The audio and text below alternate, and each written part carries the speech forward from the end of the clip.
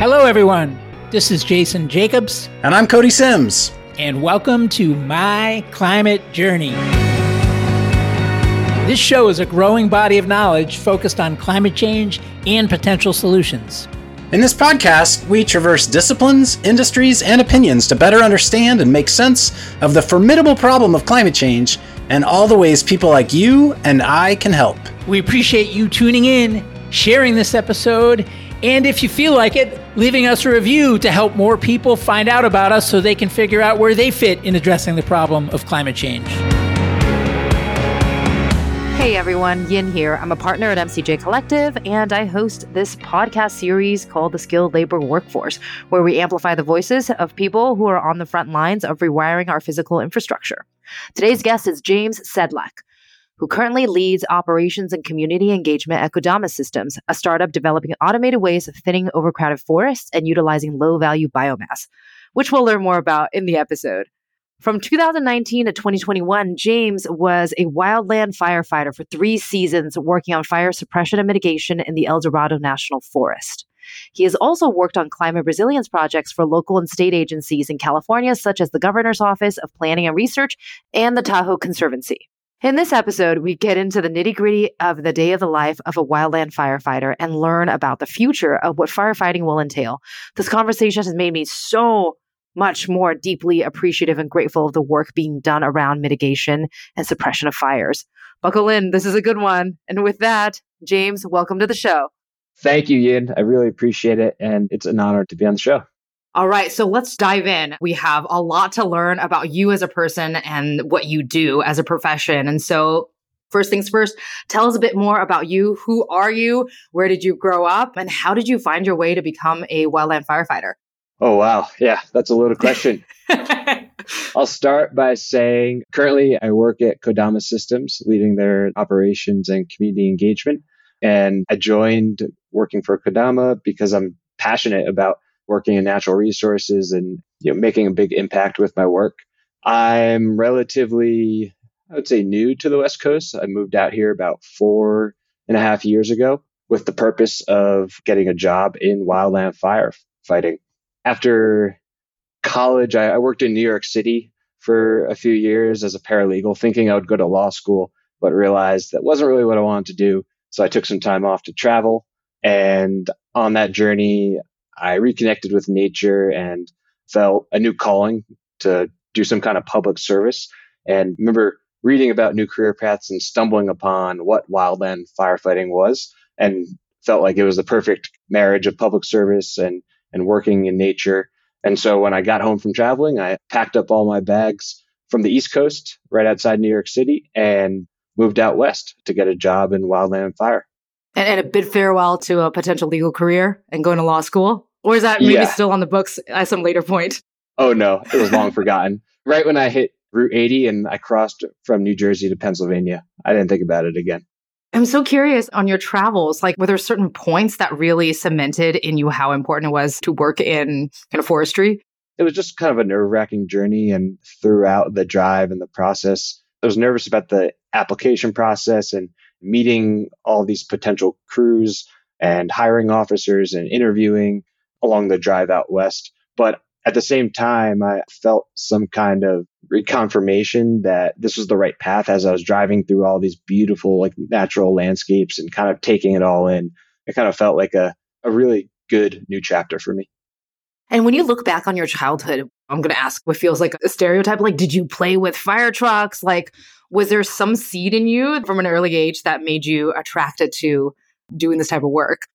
Not really. I mean, I grew up outdoors, going camping and hiking, and I had a typical appreciation for the outdoors and having fun. I learned early on some really good principles about taking care of the land and being a good steward from some certain role models in my life. So I think that kind of always stuck with me. All right, very cool. So now you're driving across the country, you land in Northern California. What happens next? Oh, wow. So I got to California and first thing was I took a job on the way out here. I took a job in Oregon because people that I networked with said, if you get a job, take it because it's hard to get your foot in the door.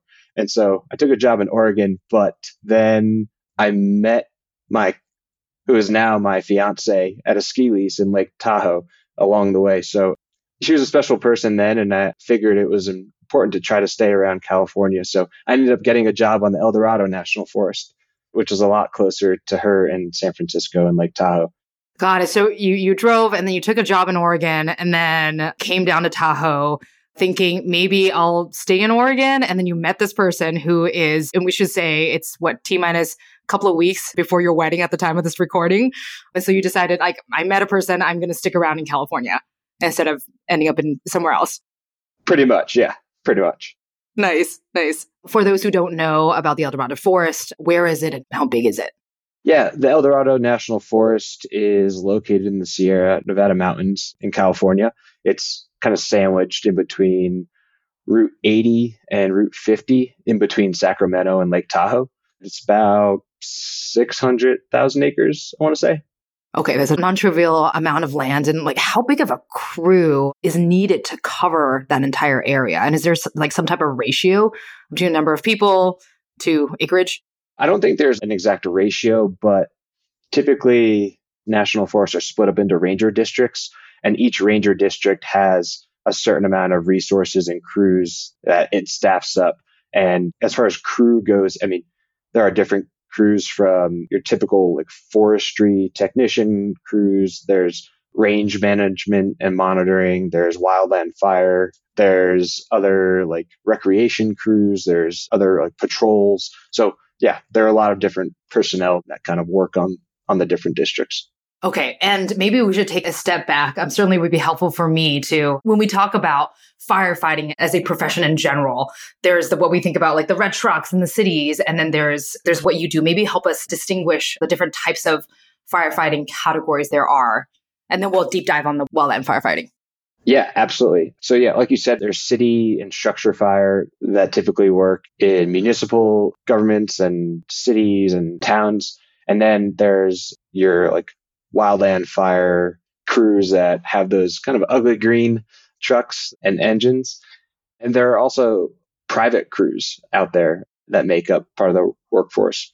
And so you typically have a split between your city and structure and then your strictly wildland. Although there are plenty of city and structure fire crews that do wildland firefighting or are capable of it.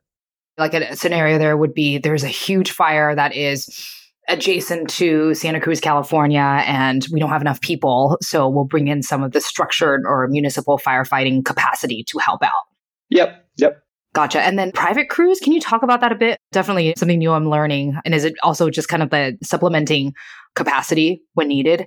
Yeah, I think private wildland firefighting crews sometimes they're used for just private landowner projects or fires, although that's kind of a touchy subject because there's like liabilities and other complications involved with that. But a lot of times we will see private crews on some of the federal and state incidents that my crew was on. So they get a fair share of work during fire season on federal and state-wide wildfires. Cool. Thank you for educating me on that aspect of the industry. Let's jump back into wildland firefighting.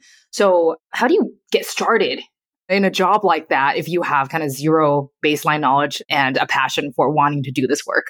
Yeah, that's a great question. I started out by just calling all of the hiring officers I could find online and just asking them for time to teach me about how to go about the job application process, which can be actually kind of challenging, especially navigating the federal, and I'm talking just wildland firefighting from a federal perspective, working for the Forest Service or some of the other agencies like Bureau of Land Management, Department of Fish and Wildlife, National Park Service. They all have wildland firefighting crews.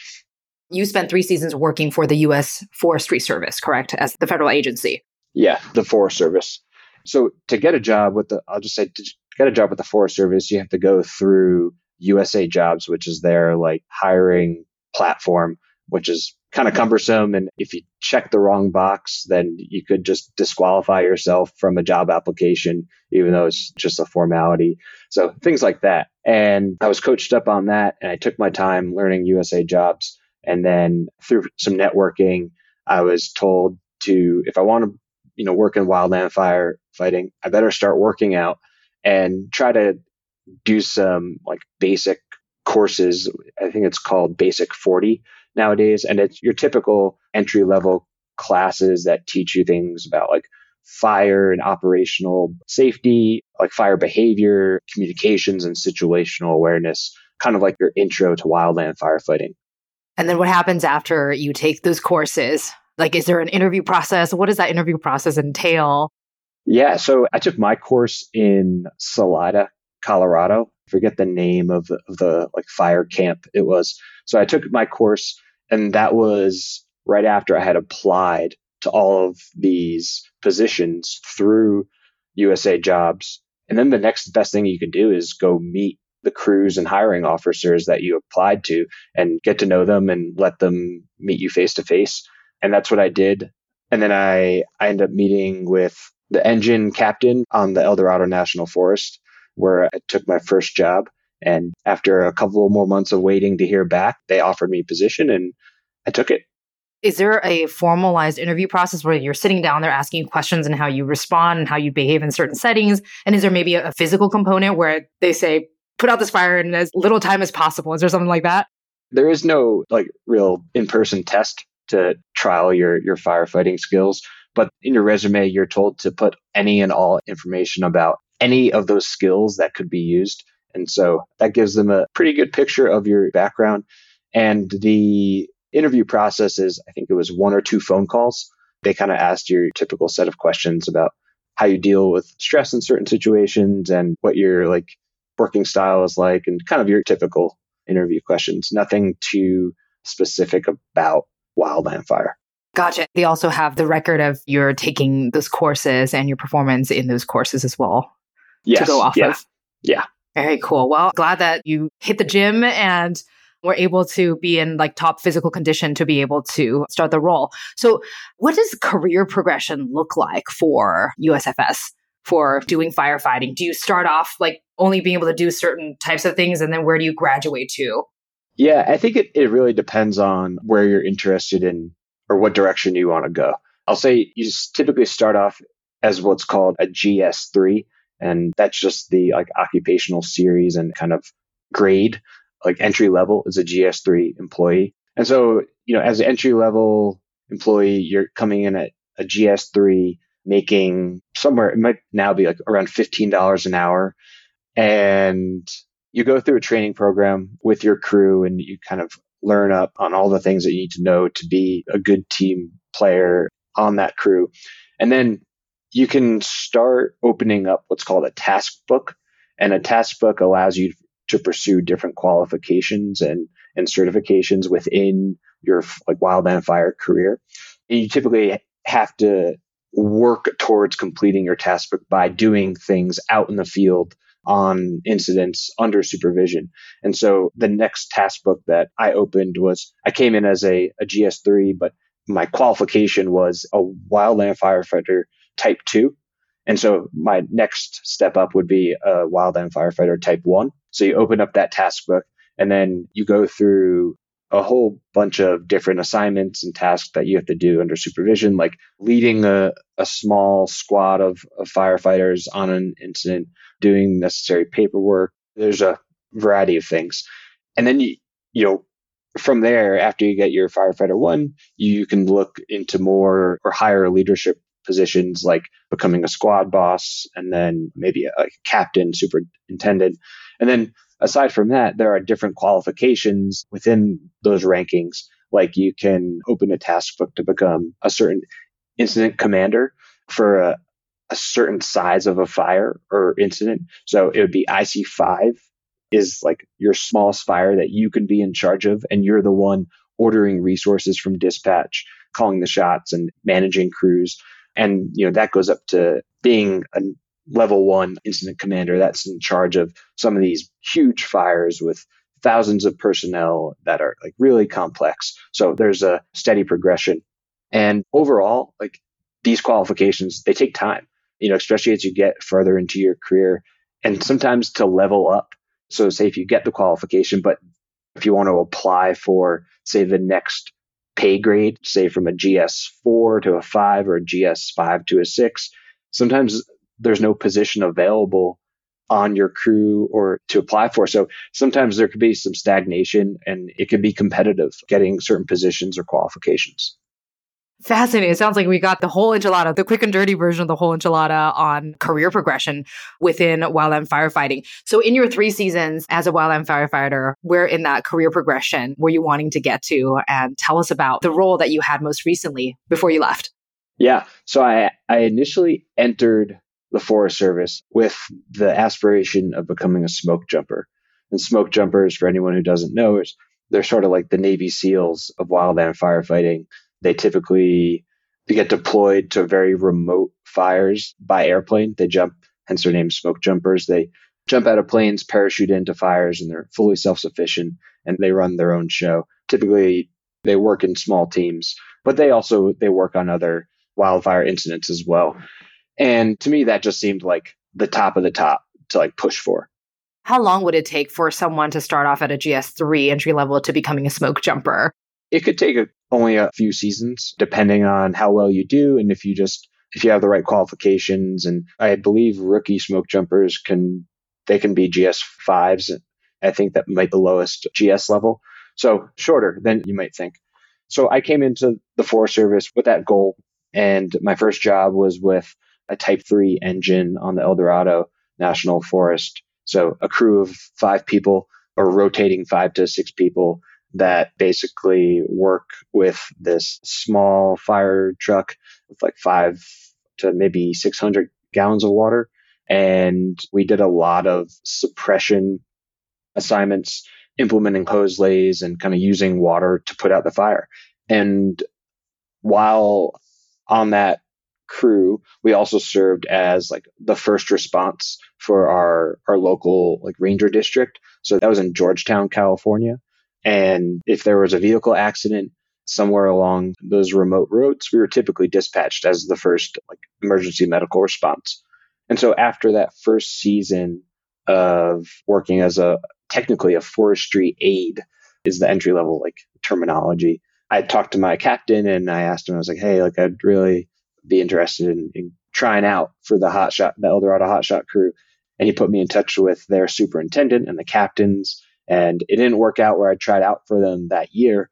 But the following year, I applied to be on the crew. And then I met with them, interviewed, and things went well enough for them to bring me on board.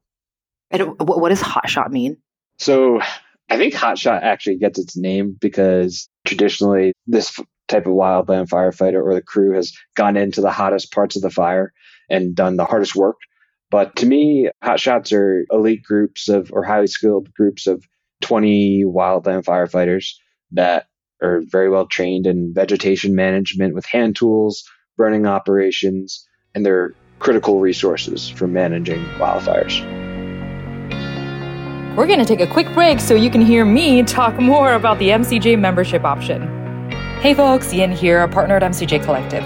Want to take a quick minute to tell you about our MCJ membership community, which was born out of a collective thirst for peer-to-peer learning and doing that goes beyond just listening to the podcast.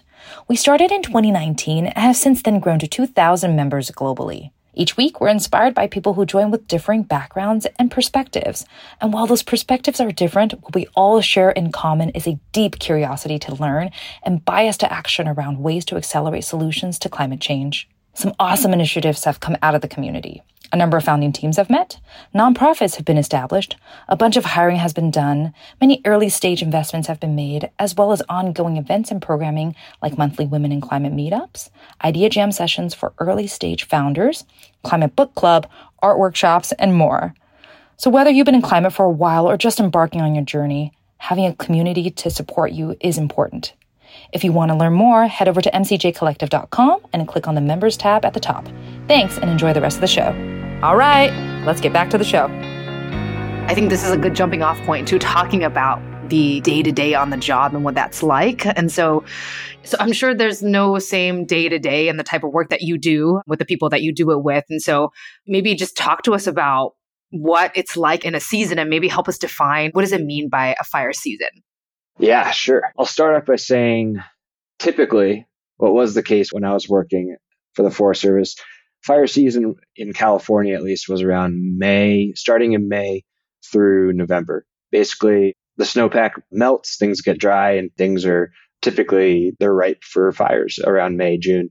And then we don't get a lot of precipitation until around November. So that was your fire season. Nowadays, it's looking more like fire year, especially in Southern California and other parts of the US. Things are still dry going into January, February even. So the threat of wildfire lingers throughout the year, or for most of the year. When you come on in May, you've got like 2 weeks of critical training where it's just really, really intense hiking, pushing the limits and training the crew up to be in like the best shape that they can be to basically have 6, 7 months of nonstop firefighting. Almost all of our work or time was spent on wildfire suppression.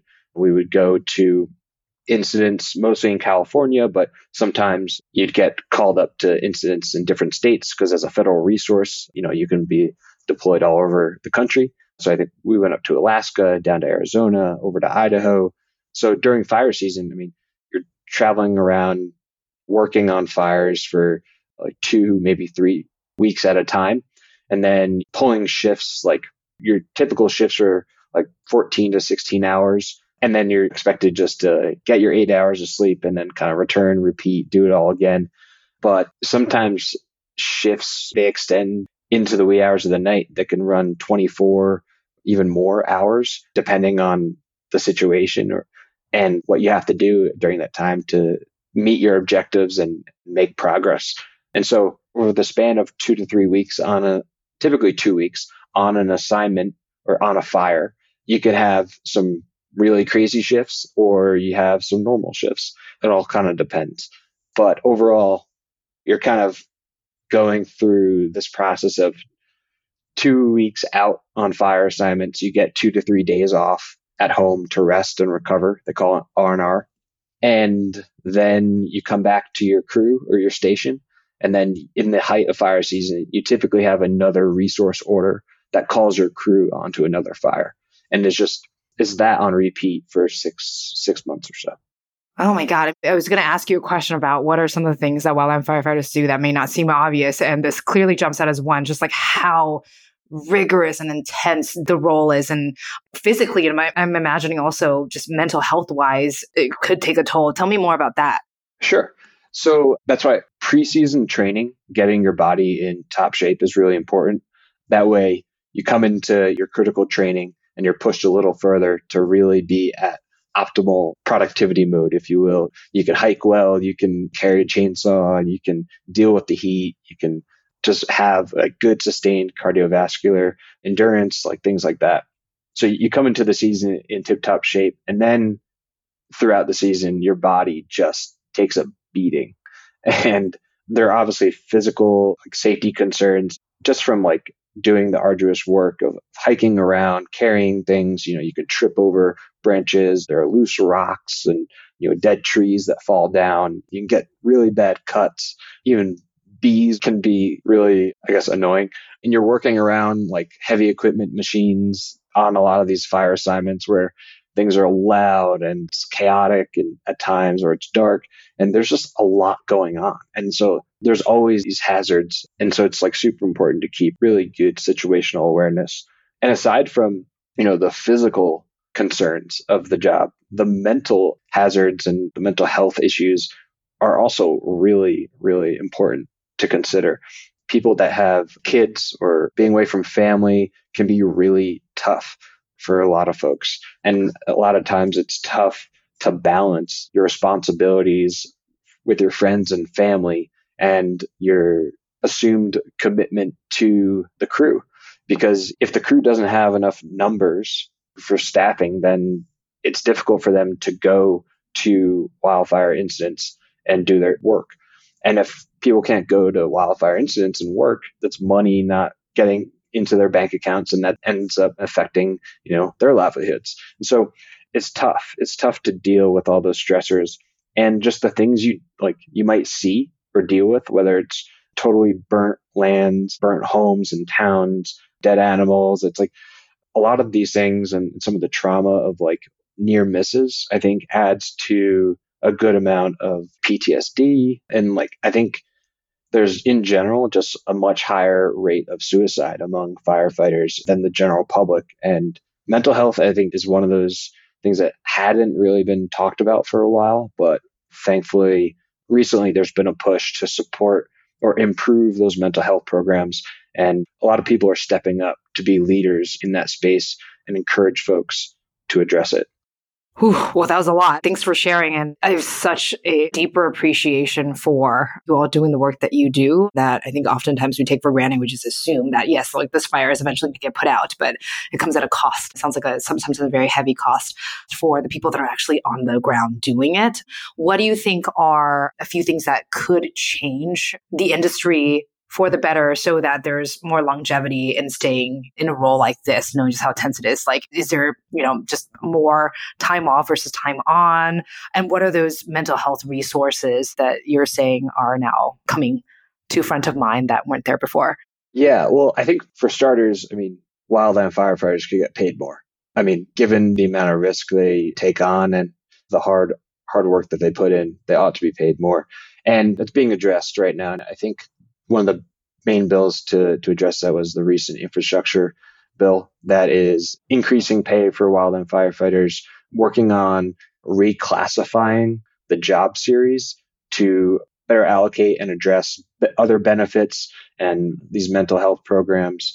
I think there's more legislation in the pipeline. I don't know if it'll pass, but overall, we need to treat this workforce better because not only are we so reliant on them, they deserve it. Yeah, I think that's all that needs to be said. They deserve it 100%. I'm so curious, just talking about workforce development some more. From a workforce development angle, what trends had you seen or are you seeing in terms of the volume of workforce coming in? So people that are expressing interest in wildland firefighting versus people that are trading out of the workforce. And are we seeing a delta of people wanting to come into the industry at all? I think we're seeing more people leaving. And that's, I think, primarily because people are getting paid better. And when I say leaving, I mean leaving the federal wildland firefighting workforce. And they're leaving to go to state agencies, municipal agencies that will pay better, offer better benefits, perhaps give a slightly adjusted work lifestyle balance.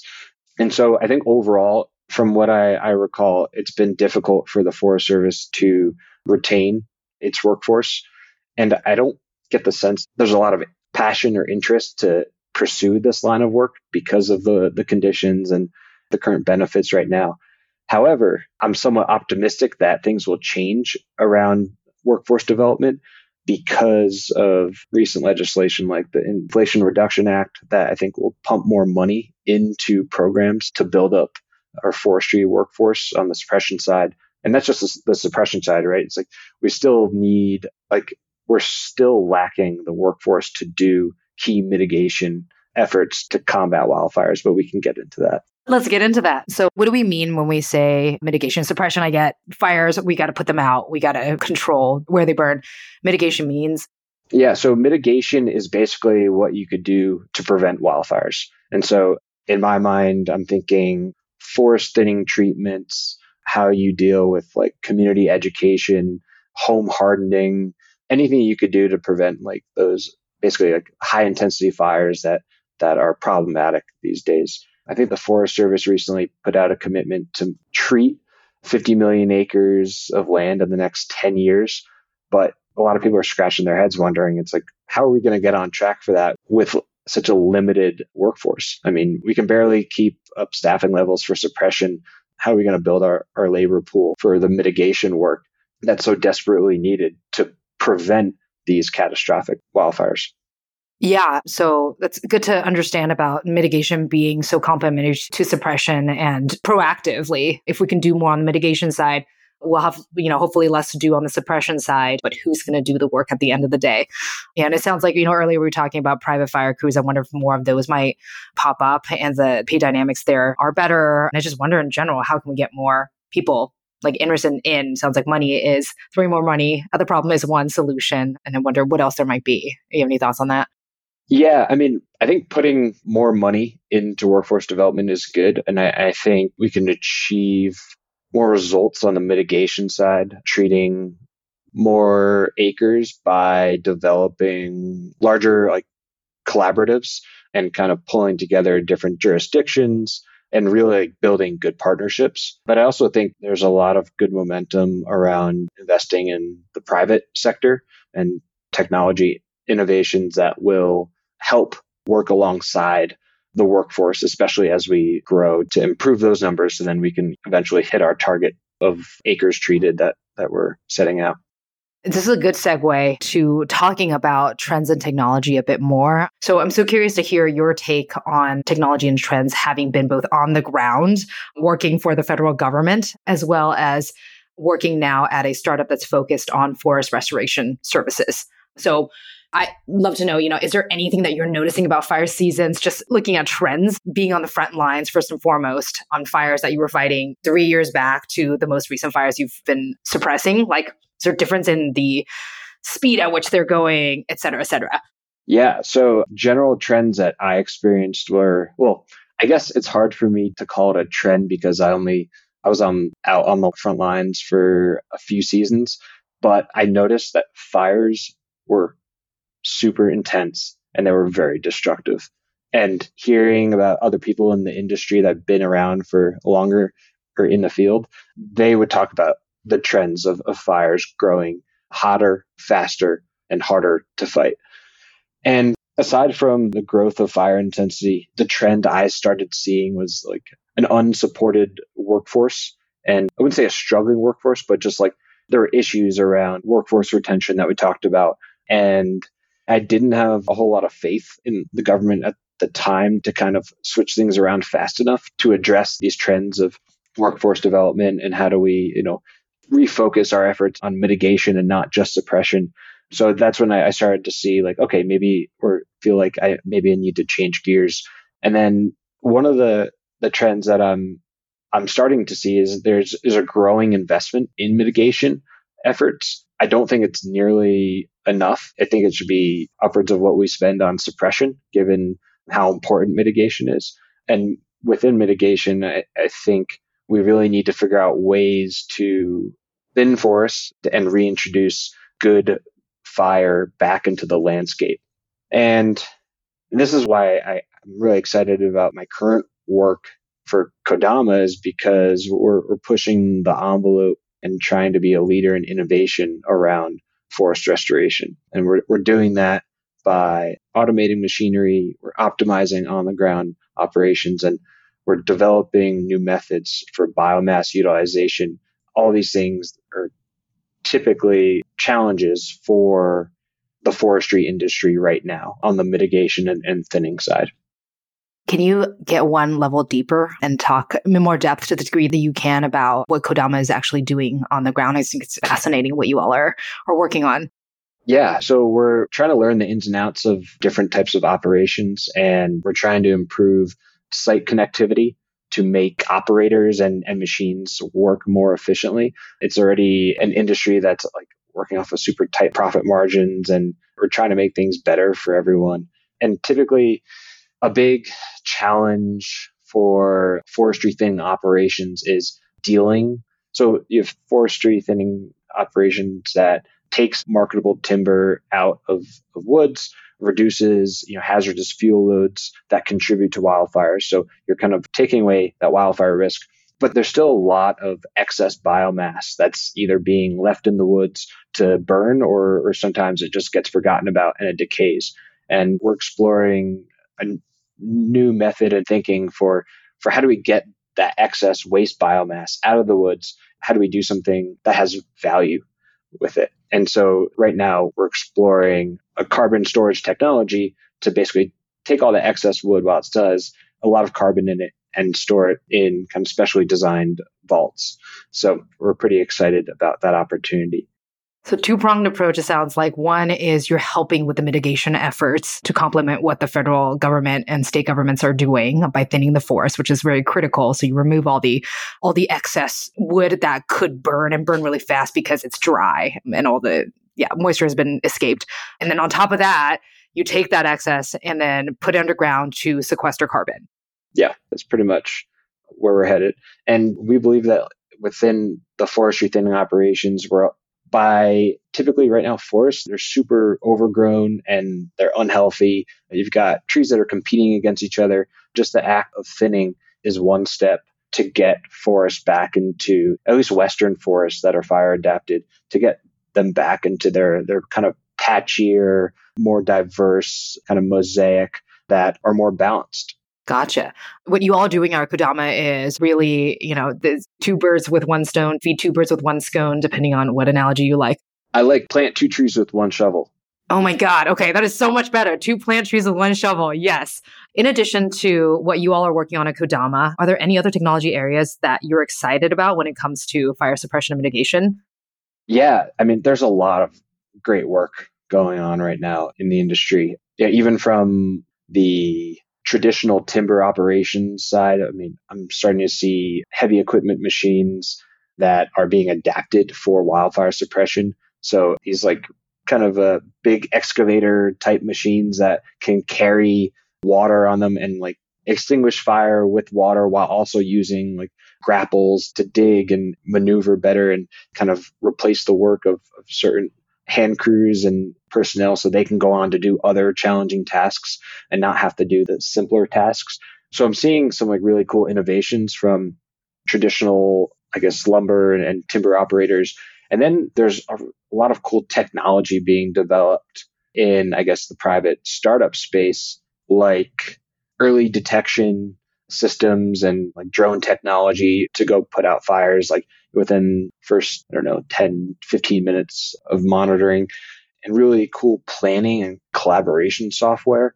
I think planning and collaboration among different stakeholders has been such a challenge to increase the pace and scale of restoration work because it's so hard to find common ground with different wildlife groups, communities worried about environmental justice, your landowners with like their interests. There's just a lot of competing interests.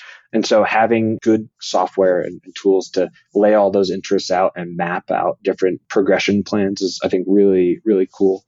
And I think what's driving a big push for a lot of this technology is really strong science. I think we're getting better at like utilizing large data sets that really do a good job of laying out the different conditions of our forested landscapes, whether it be like certain habitats of sensitive species, like different levels of vegetation and densities of like timber stands, and just like assessing the fire risk in certain areas. So like you put all of those mapping layers together in like ArcGIS, and now you have like, you're able to prioritize and see like what areas of the land that we need to focus on efforts. That's awesome. I think what we've covered is you have the surge of new technology that's coming into the space, technology and innovation on the software and on the hardware side. We have policy tailwinds now that hopefully will get the workforce more developed than it has been because we really, really need it. We have capital that's coming into the private sector as well as the policy end of things that will bring more capital into from the public sectors. And the need is more than ever. California's been in, was it severe critical drought? I forget the technical categorization, but gosh, fires aren't going to stop happening. And so what are we doing to ensuring that we suppress and mitigate better? One last question I have before we go, I know you got to go soon, is we're doing this recording in mid-January 2023, and there has been many atmospheric rivers just coming down on California, just lots of rain, flooding, more rain than we've seen in many years. Any thoughts on the implications that the flooding is going to have on firefighting season this year and for years to come? Yeah, so I think with the heavy amount of precipitation that we have right now, and perhaps it's trending to be a wet season, that could mean more vegetation growth and hence more fuels down the road for wildfires to burn. So that's one thought that comes to mind. I mean, it's great that we're getting precipitation. I mean, we've needed it. We've been in a drought in California for a few years now. So I think it's great. It's just something to be cautious of. And I think I feel like we're living in a couple of extremes right now: heavy precipitation, heavy drought, and we just need to keep the implications in mind of what that means for like wildfire season wildfire impacts and things like that. But yeah, fire and water have a really interesting relationship. And they're both really powerful natural forces that shouldn't be taken lightly. And so we'll have to see what the summer brings. All right. Well, with that, man, James, thank you for teaching us so many different nuances of the world that you live in. And thank you, obviously goes without saying, for all the work that you have done and continue to do to help us keep those at bay. Just do what we can to take care of the land. Yeah. That's really well said. What it's all about. Well said. Well said. All right. If you're interested in learning more about the day in the life of a wildland firefighter and see some pictures that James has taken, I'd highly recommend it. James wrote a piece for an organization called Earth Refuge that you can find online by typing in his name's James Sedlak, Sedlak, firefighting, and it's the first link that comes up. You get to see some really interesting photos and commentary from James, so highly recommend it. Thank you so much for your time, and look forward to keeping in touch and seeing all the great things that you and the Kodama team are up to. Thank you, Yin. I really appreciate it. And yeah, it's been a lot of fun. Thanks again for joining us on the My Climate Journey podcast. At MCJ Collective, we're all about powering collective innovation for climate solutions by breaking down silos and unleashing problem-solving capacity. To do this, we focus on 3 main pillars: content, like this podcast and our weekly newsletter; capital, to fund companies that are working to address climate change; and our member community, to bring people together, as Yin described earlier. If you'd like to learn more about MCJ Collective, visit us at www.mcjcollective.com. And if you have guest suggestions, feel free to let us know on Twitter at MCJPod. Thanks, and see you next episode.